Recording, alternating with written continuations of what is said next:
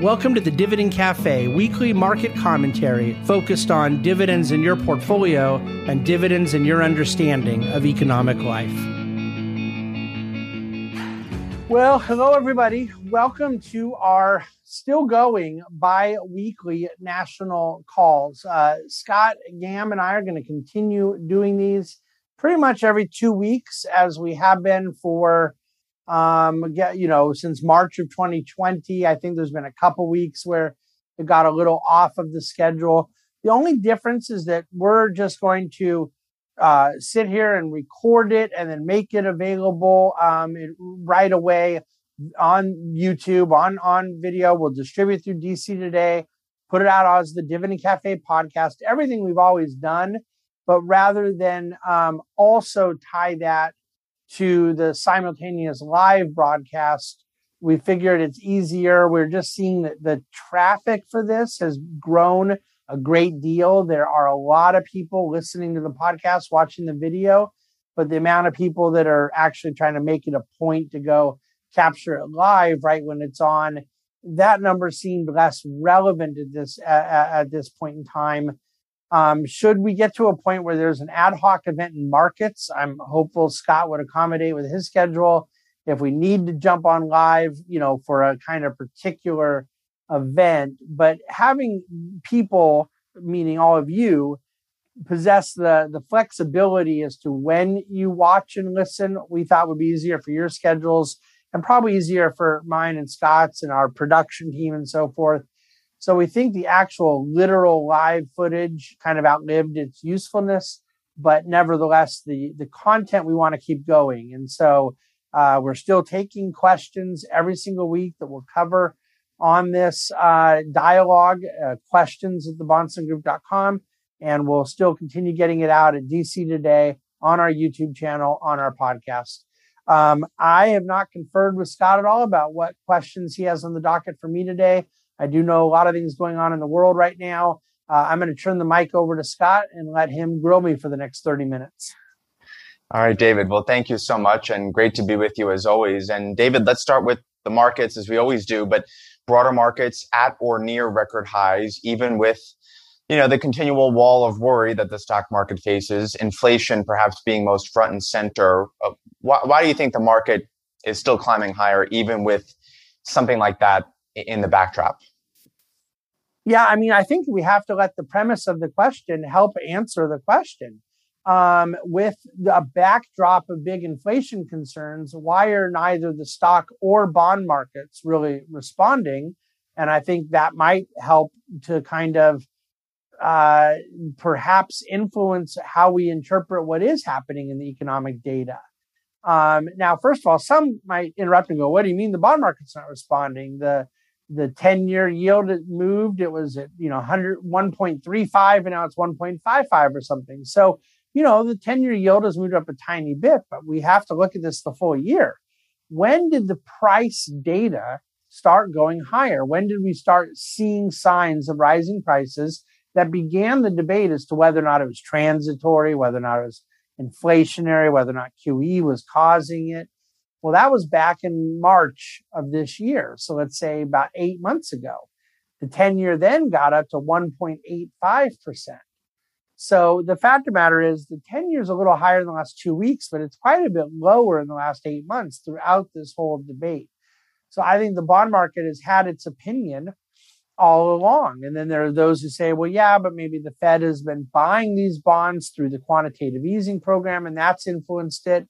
The Fed announced that they're tapering away their own purchases of the bonds, and yields came down. They didn't go higher, which was something I had been writing all year. I expected would be the case because I haven't believed for quite some time that the Fed was the reason that the long bond rates were so low. So the broader issue, though, that I think is more relevant to people listening that you get at is why is the market not responding much to it? And I don't think we have much of a choice but to say that the market believes. The market could be wrong. This could all change later. Markets are not fixed in stone. What happened in the past is not predictive of what may happen into the future. But at this juncture in time, markets are speculating, projecting and pricing that they believe the factors creating these price escalations are solvable. That they are, as I wrote in Dividend Cafe Friday, supply related, meaning we have various extraneous circumstances that are limiting the goods and services and the production of goods and services in the economy, and that are serving as a hindrance to meeting the delta between the demand and the supply. And that delta is caught with a higher demand than supply is naturally pushing prices higher. Where I think the markets would revolt is if they believed the price inflationary pressures to be monetary. And I do not believe them to be, and the market does not believe them to be. But I do believe there's a very serious supply side problem. And I think that we've talked ad nauseum about the supply chain problems, but that's not the only thing I'm referring to here. I'm referring to the fact that people all over the globe massively underestimated, to be more precise, the demand resurgence that would come in a post-COVID scenario. And so now that demand has been so escalated, it comes at the same time that you have not only supply chain disruptions, but also total supply production problems, not just getting them off the ports, but actually getting the goods and services made for a whole variety of circumstances. And one of them being the one that concerns me the most, which is the decline of labor participation. You need more workers for more supply. You need more productivity for more supply. And with more supply, you'll get price alleviation. I do think it'll happen. The market seems to be saying the same thing. And David, also we have, more infrastructure spending coming with the bill expected to be signed today. Is that more of a long-term inflationary force, or do you not see much of an impact on inflation from that? I don't see much of an impact on inflation from it. Neither, of course, do bond yields. But I don't see much of an impact into productivity either. I want to be proven wrong there, by the way. I don't want the really minimal effect into productivity from the stimulus bill of 2009 to poison the well here. In theory, money can be allocated in such a way that it could marginally have an impact. However, a lot of this money doesn't even start beginning to be spent until 2024, 2025, and it lasts over a 5 to 10 year period. So there's a big price tag with the bill, but the actual impact of what things are spent on, where there may be some production, is kind of more drawn out. So I don't think there's a huge impact there. And David, when it comes to the broader markets, the Dow, nicely above 36,000, the S&P not too far from 4,700. Any reaction to those particular levels? We mentioned earlier that those are at or near record highs, but just because at this time, my position on this is really quite consistent. That I don't care much about price levels. I care about valuation levels. My friend Kevin Hassett, who was the head of the Council of Economic Advisors in the White House, is a well-known economist for many, many years, and someone that I become friendly with through my work with National Review, was kind of well known for the fact that he and a co-author wrote a book predicting a Dow of 36,000, and he wrote it long time ago. And so there's sort of this interesting thing about that number 36,000, because a book had been written predicting that price, at a time when that price seemed, just like fantasy land. But as I think we've gone over quite a bit, the market's all-time high has been hit hundreds upon hundreds upon hundreds of times over the last 10 years. And there's nothing about an all-time high that has anything to do with what the next price will be, because every number on a vertically escalating price system is on the way up, is at one point always the all-time high. The question is whether or not valuations are reasonable. And the answer to that is They're more reasonable than when contrasted to the very low interest rate prevalent in the economy. And you get a boost in valuation from that low discount rate, that low short-term cost of funds. When you compare equities to bonds, the equity risk premium is very attractive because the yield of those earnings in the S&P compared to a bond yield, it becomes more attractive when the interest rate is that low. But there are certainly, by a number of metrics, some aspects of the stock market that are expensive. And I could have said the same thing a year ago, and I'm quite sure I did say it a year ago. Some of those things in the tech side have not done well this year. A lot of them are down big. Some are just sort of flattish, including some of the biggest names in the world. And this is always a surprise to people when they find out, that these numbers have been a little underwhelming in more recent times, like this calendar year. Some, though, have done, quite well. There's a day of reckoning coming that's sort of akin to what happened in the NASDAQ in March of 2020. I don't know. I don't think it all ends real well, but I don't know that it comes with a big bang moment like happened over 20 years ago. I just know that when you talk about valuations, that not all sectors of the marketplace are created equal. And I think in the long term, valuations matter a great deal, but they don't always matter so much in the short term. And we do tend to see some seasonal strength at this time of the year heading into year end, right? As folks reposition, talk about a Santa Claus rally, that kind of phenomenon. Is that, something you want to weigh in on, or is that not even relevant to, maybe the discussion of markets today? Yeah, I mean, in my 20 plus years of doing this, I sure feel, I think I may have said this line before, I'm open to my wife correcting me. It feels to me like around the holidays, about half the time throughout my marriage and my adult career, that markets have done pretty well. And about half the time, something seems to have gone wrong. So that doesn't seem like a very clear trend one way or the other as to what could happen. But I know that when markets go up a lot in December, we refer to it as a Santa Claus rally. I think the problem is that generally we're talking about like certain revenues really escalating at the end of the year, that the market gets final indication that some concerning legislative things don't happen or some good legislative things do happen. And then that kind of just happens to get priced near the end of the year.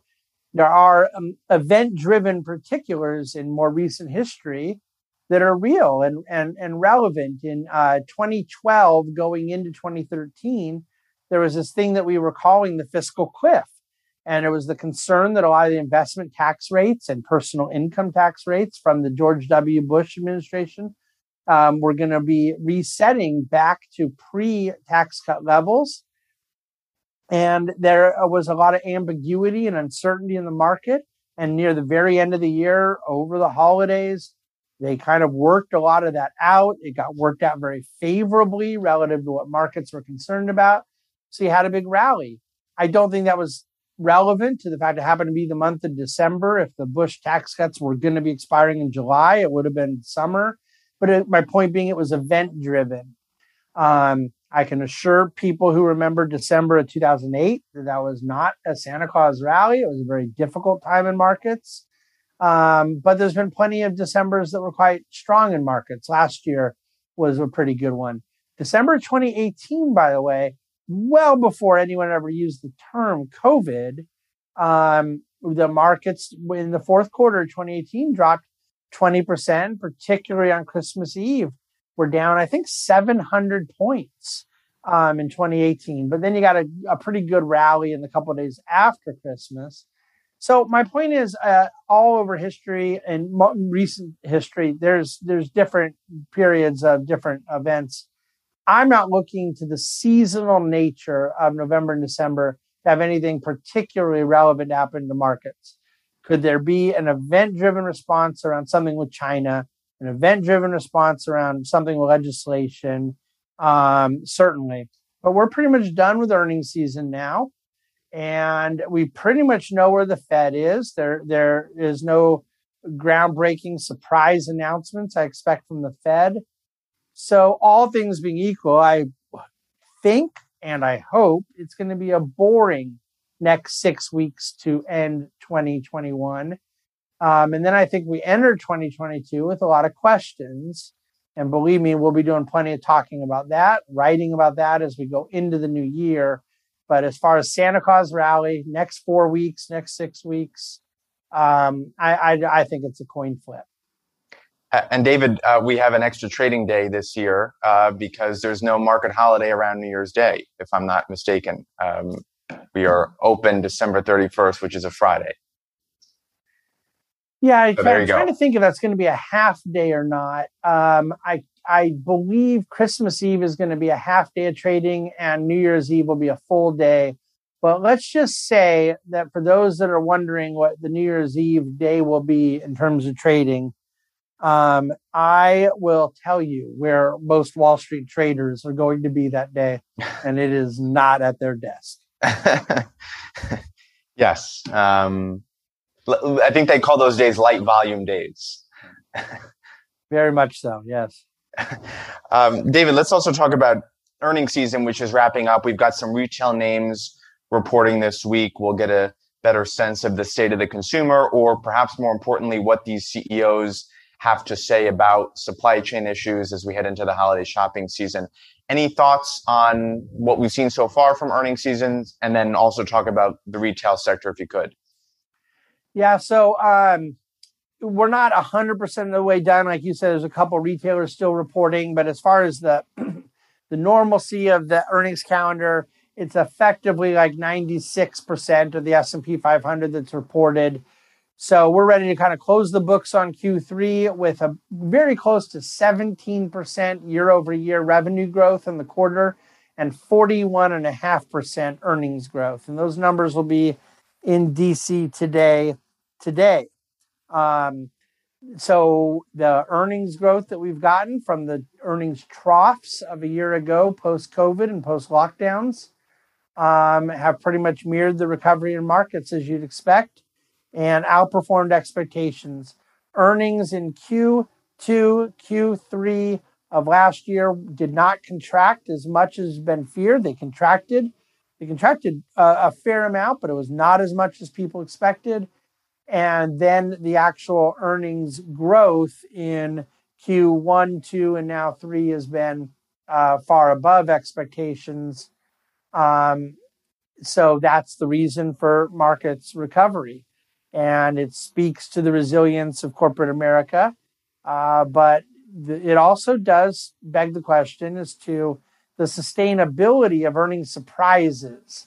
And I'm torn on this subject because at some point you think the market loses the ability to surprise companies lose the ability to surprise markets with outperformance because people throw in the towel and just start overshooting on expectations. And yet the reason why I'm pulled the other way is I could say that every quarter, but you're now 6 quarters in a row of pretty substantial outperformance relative to expectation. And a lot of people felt this was going to be the quarter where markets finally couldn't outperform the way they had been used to doing so, and they did it again. So margins are growing, top line revenues are growing, and this is a big part of the inflation story about that delta between demand and supply. A lot of people underestimated demand in the economy, demand from the citizenry, and I think a lot of that demand underestimation comes down to a really tremendous misunderstanding of the human person.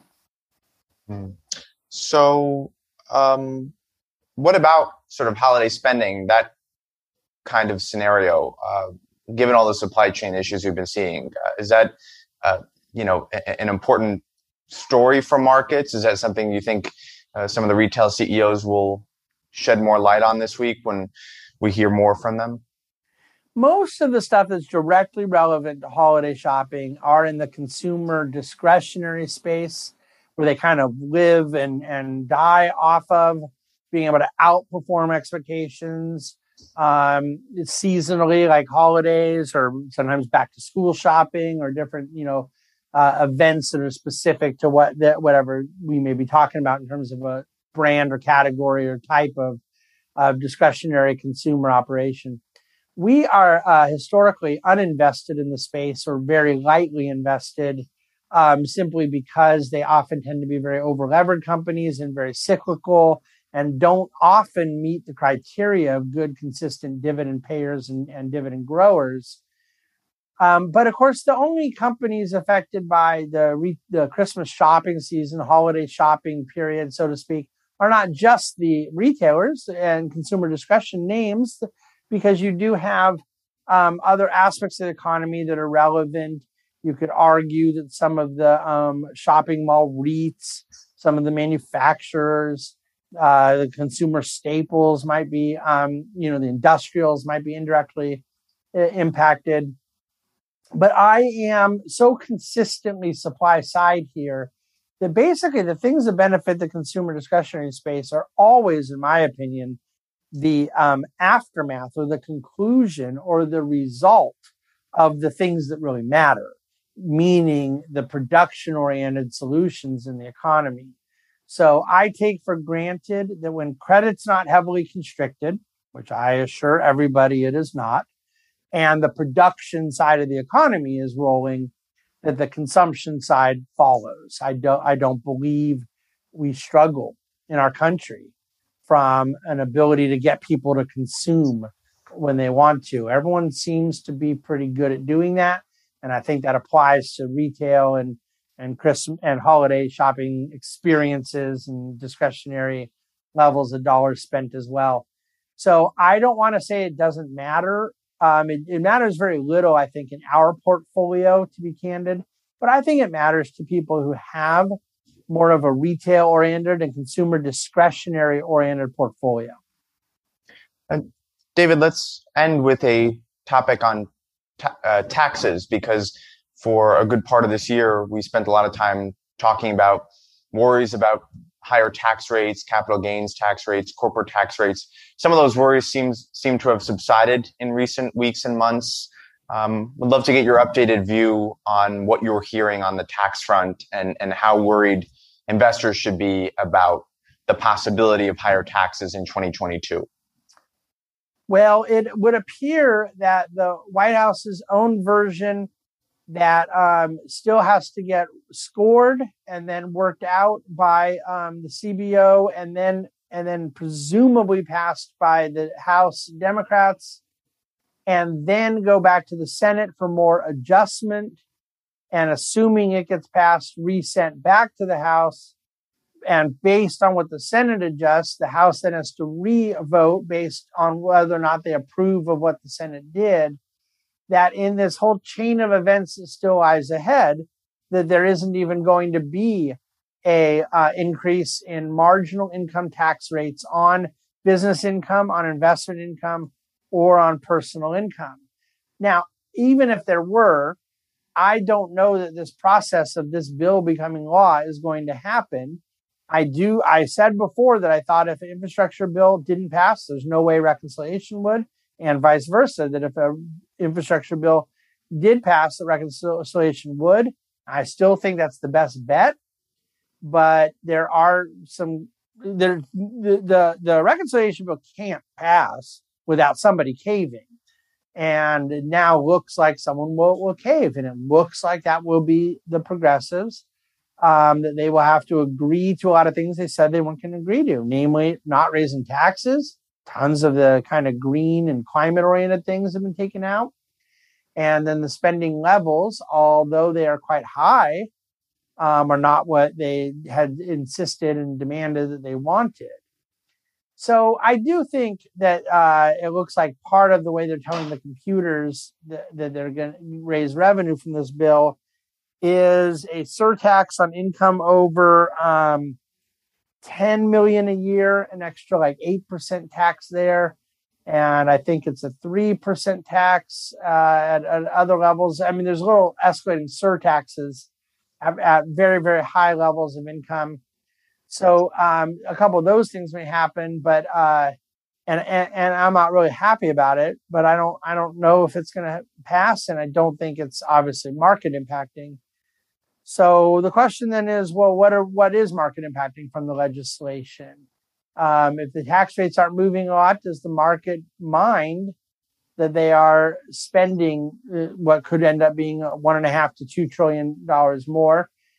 And I don't think that the equity markets see it as a huge event. I think the macroeconomy, if I'm right, that further deficit spending extracts from future economic growth. I think that this does speak to how we want to be positioned for the future. And the way I want to be positioned for the future is outside of this narrative of heavy dependence on fiscal and monetary stimulus. And I believe that the policy indicators are such that they want to double down on dependence, on both the fiscal and monetary side. So we have a portfolio view that's very contrary there. We want to be much more organically minded around free cash flow growth, around fundamentals, and around balance sheet strength. And I'm not pessimistic overall about the state of the market, but I am very much intensifying in my belief that selectivity is more important, both with the equity side and the alternative side. Fixed income, not as much on your boring bonds. Those are just parking lots, and you're just buying. You could set your blended duration at 3 or at 6. It makes a few basis points of difference. But on the equity side and the alternative side, I think selectivity is becoming increasingly important. And David, this idea though that and we didn't. This is not your view, but that folks should be making portfolio moves in anticipation of some sort of tax increase. Reiterate your views on that, because there was a lot of talk about that over the past couple months. Yeah, I don't think people should be making estate planning moves, tax planning moves, or in portfolio moves until they have clarity on what the bill is. Because there's no free lunch, which is the name of a book I recently wrote, meaning everything in economics is about trade-offs. It isn't like one could say, okay, well, I don't know if it's going to happen or not, but I'm going to do X to mitigate against the risk of something happening and have X be cost-free. There's some cost associated with X. There's some trade-off. Otherwise, one would have already done X. They haven't done X because there's a cost to it. And it maybe helps with the risk of one thing, but it adds to the risk of another, or what have you. And because it appears that so much of the legislative ambition that was behind a lot of this reconciliation bill has been defeated, I don't believe people help themselves to incur unnecessary costs in the trade-offs of this non-free lunch that is planning for a reconciliation bill that requires passage in a very divided Congress, a very divided Senate. And therefore, I think people are wise to wait to see what's going to be in the bill versus trying to get out in front of it. And the only thing I want to add to that comment versus similar sentiments I've shared in the past about trying to get into capital gain management and incurring capital gain taxation based on a belief about what might happen in the future. And I'm vehemently opposed to such a thing based on the legislative uncertainty around all this. And at this point, the legislative likelihood of that not happening. But I would apply that same principle to one's estate planning as well. People can talk with their advisors about different ideas, be prepared for what may or may not be out there. But those that are writing as if these things are fait accompli, they are wrong. And many of the things that people were months ago believing to be very likely are now not even on the table, Scott. Yeah, well said. David, I think that's a good place to leave our conversation for now, but I'll toss back to you for any closing thoughts. Thank you, as always, Scott, for the time. I hope you guys have all gotten something out of it. The big three right now, the inflation, the reconciliation bill, and then earnings, are the three things we primarily talked about today. But there's going to be a lot to focus on, drill down deeper into in the weeks and months ahead around energy, around commodity prices, around economic growth assumptions. So, I wouldn't be complacent on anything right now, but you know what we're doing. We're going to keep doing it. I'll go ahead and leave it there. and hope that this has been a beneficial time. We welcome any of your feedback and comment, and we certainly welcome your questions to questions@thebahnsengroup.com. Thank you for joining me and Scott here on our national conversation. The Bahnsen Group is a group of investment professionals registered with Hightower Securities, LLC, member FINRA and SIPC, and with Hightower Advisors, LLC, a registered investment advisor with the SEC. Securities are offered through Hightower Securities, LLC. Advisory services are offered through Hightower Advisors, LLC. This is not an offer to buy or sell securities. No investment process is free of risk. There is no guarantee that the investment process or investment opportunities referenced herein will be profitable. Past performance is not indicative of current or future performance and is not a guarantee. The investment opportunities referenced herein may not be suitable for all investors. All data and information referenced herein are from sources believed to be reliable. Any opinions, news, research, analyses, prices, or other information contained in this research is provided as general market commentary and does not constitute investment advice. The Bahnsen Group and Hightower shall not in any way be liable for claims and make no express or implied representations or warranties as to the accuracy or completeness of the data and other information, or for statements or errors contained in or omissions from the obtained data and information referenced herein. The data and information are provided as of the date referenced. Such data and information are subject to change without notice. This document was created for informational purposes only. The opinions expressed are solely those of the Bahnsen Group and do not represent those of Hightower Advisors, LLC, or any of its affiliates. Hightower Advisors do not provide tax or legal advice. This material was not intended or written to be used or presented to any entity as tax advice or tax information. Tax laws vary based on the client's individual circumstances and can change at any time without notice. Clients are urged to consult their tax or legal advisor for any related questions.